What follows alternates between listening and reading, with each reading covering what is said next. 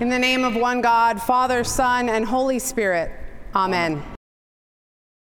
There is a TV show called Grand Designs, which sits in the perfect center of the Venn diagram of my favorite kind of TV shows, British, and my wife Caitlin's favorite kind of TV shows, real estate.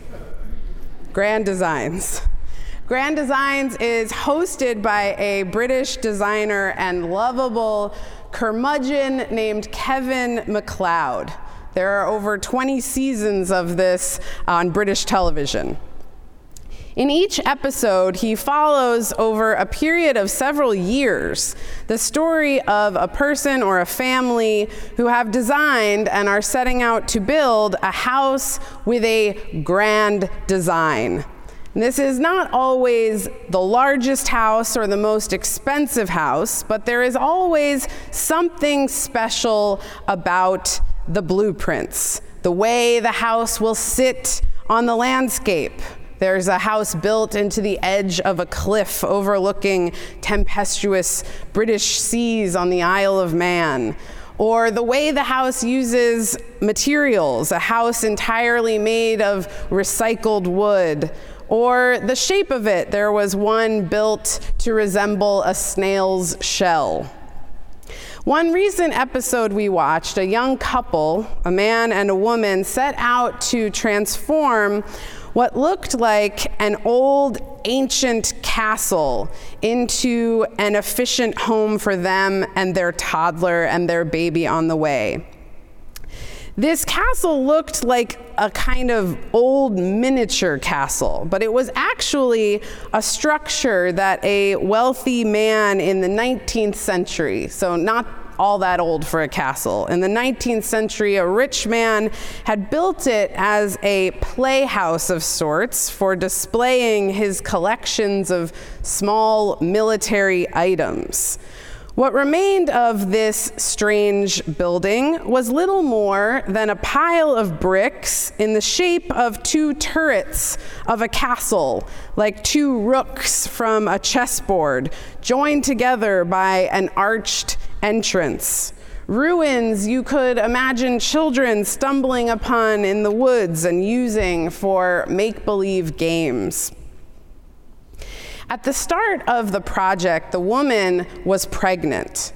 The man had decided he would be the project manager of his grand design, and he confidently told Kevin MacLeod that they planned to move into the house before the baby was born, in less than 6 months, with a budget of less than £100,000. Kevin, our beloved curmudgeonly host, was incredibly incredulous.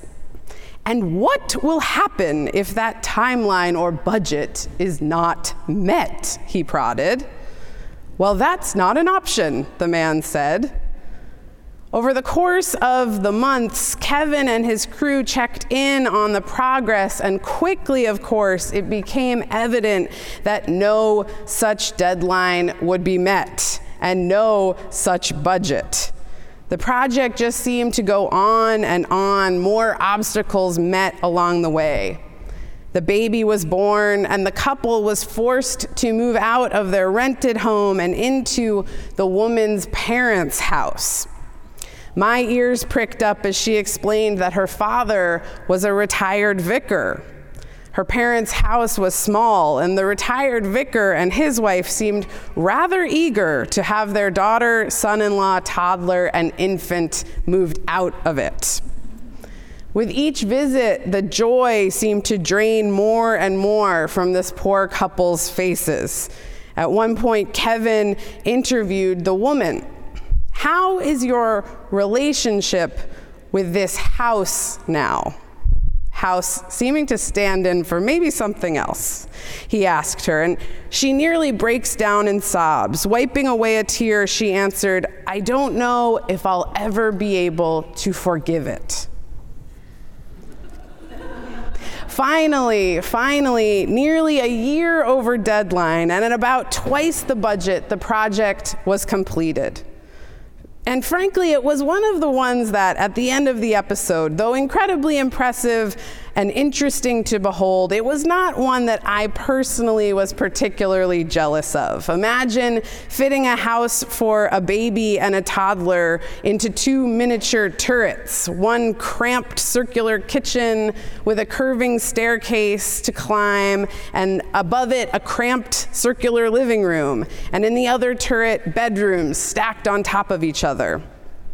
But at the top, there was a majestic turret rooftop with soaring views of the rolling hills of England. And the couple, as they stood up there with two toddlers now, was totally thrilled. It was exactly what they had envisioned, what they had worked so hard to build. Kevin, as he always is at the end of these episodes, was relieved. Today's gospel story reminds me of this house. In fact, this gospel story calls to mind any episode of Grand Designs. As Jesus says, "As for these things that you see, the days will come when not one stone will be left upon another. All will be thrown down." Imagine, after all they have been through, if the house that this couple had painstakingly built, painstakingly saved from stones that were left unturned, piles of stones with still a glimmer of hope left in them. Imagine if this was thrown down. Imagine the devastation for this couple and their family. Worse than the normal tragedy of losing any old house, losing the one that you worked so hard to build precisely to your specifications, preserving the remnants of historical architecture and building new purpose out of rubble. When I teach Bible stories to the third graders at Grace Church School, one of the things that I really try to make sure that they understand about the Bible is that it was written by people who were trying to understand why the world is the way it is. And when we understand why the world is the way it is, may we also understand a little bit why God is the way God is. And what about the world were the authors of this story worried about? Well, among other projects of the gospel authors, they were trying to explain to each other why the temple in Jerusalem had just been destroyed. The thing that was the center of their lives, the thing they had spent so much time building, preserving, caring, working to keep, was destroyed in the year 70, after Jesus' death, but before the stories of Jesus' life were written down. This is their reality, the destruction of what they thought they understood, what they thought was permanent. And they are trying to understand why, they are trying to explain why by remembering what Jesus said to them. Jesus tried to tell us, you can almost hear them remembering as they write this story down. Jesus said, "Not one stone will be left upon another." And look at the temple now. What remains when the thing that has held so much of your life is destroyed? What remains? The gospel story seems a bit doom and gloom at first glance, but at the heart of it is a deeply comforting message. Destruction is there, of course, but at the heart of the destruction is the knowledge that God remains. None of these carefully placed stones really matter when God, of course, remains. But how in this do we know where God is? How do we know it is God who comes to us in the destruction? When Jesus says in this gospel story, "Beware that you are not led astray.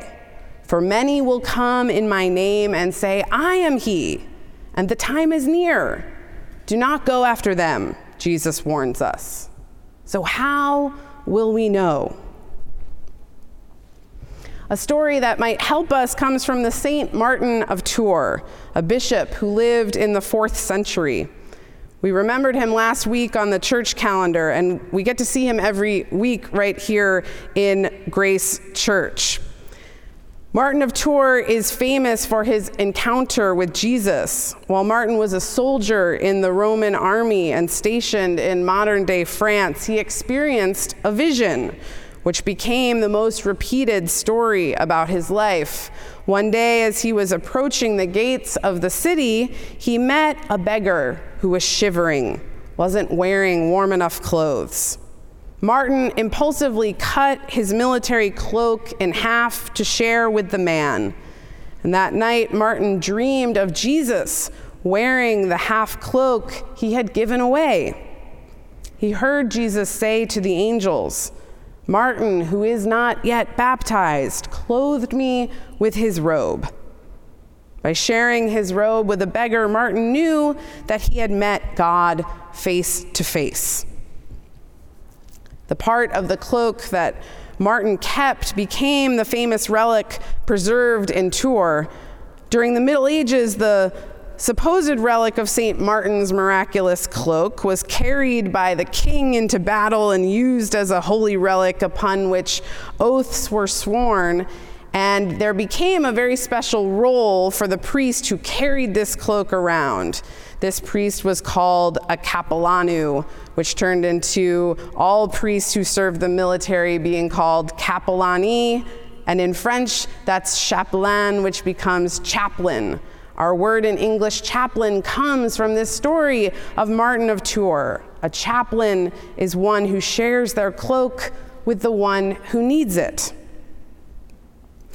But there is a less famous Martin of Tours story, not the one you'll find in our stained glass window, about how we know who is the one who needs it.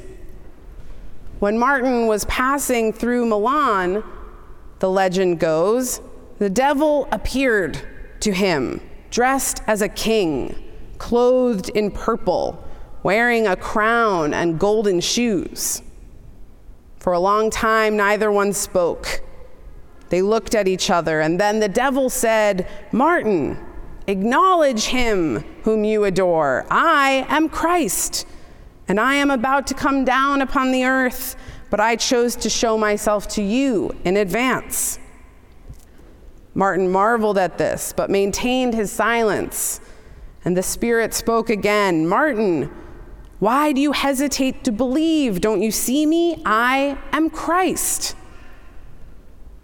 Then Martin, instructed by the Holy Spirit, said, "Show me your hands.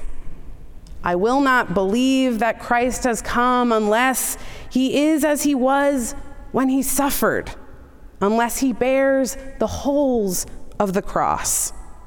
And at these words, the devil disappeared.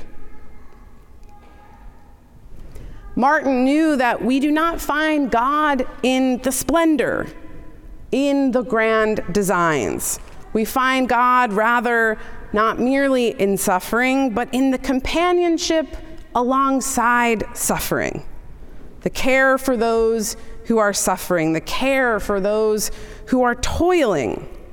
We find God in the work.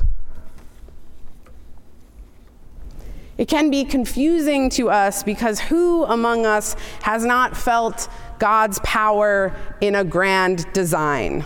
We are sitting in one right now. But it is not the bricks, the stones, the plaster itself that holds God, but rather the work, the people, the sacrifices that made this place. Those are where God is. Martin's toiling, Martin's grand design, if you will, was building up the church. Not the building, but the people, and especially those on the margins of society. At Grace Church, in the midst of our pledge campaign for 2023, we at Grace Church come together to figure out how we can support this place with our dollars. It can feel like all we are doing is throwing money at a building which certainly needs it. But it is not the stones that we are throwing money at, or the peeling plaster, or even the steeple. It is the people and how we come together to be the church in the world. That is not a message of doom and gloom. Imagine rather the comforting words of Jesus' final words in this gospel passage. Imagine how comfortable they would be to the ears of the couple from that episode of Grand Designs. By your endurance, you will gain your souls. Not by the transformation of the rubble, but by the way you work together in the creation of it. May we too be able to recognize God in our lives by our grand designs, the way we care for our place and the ways we care for each other. Amen.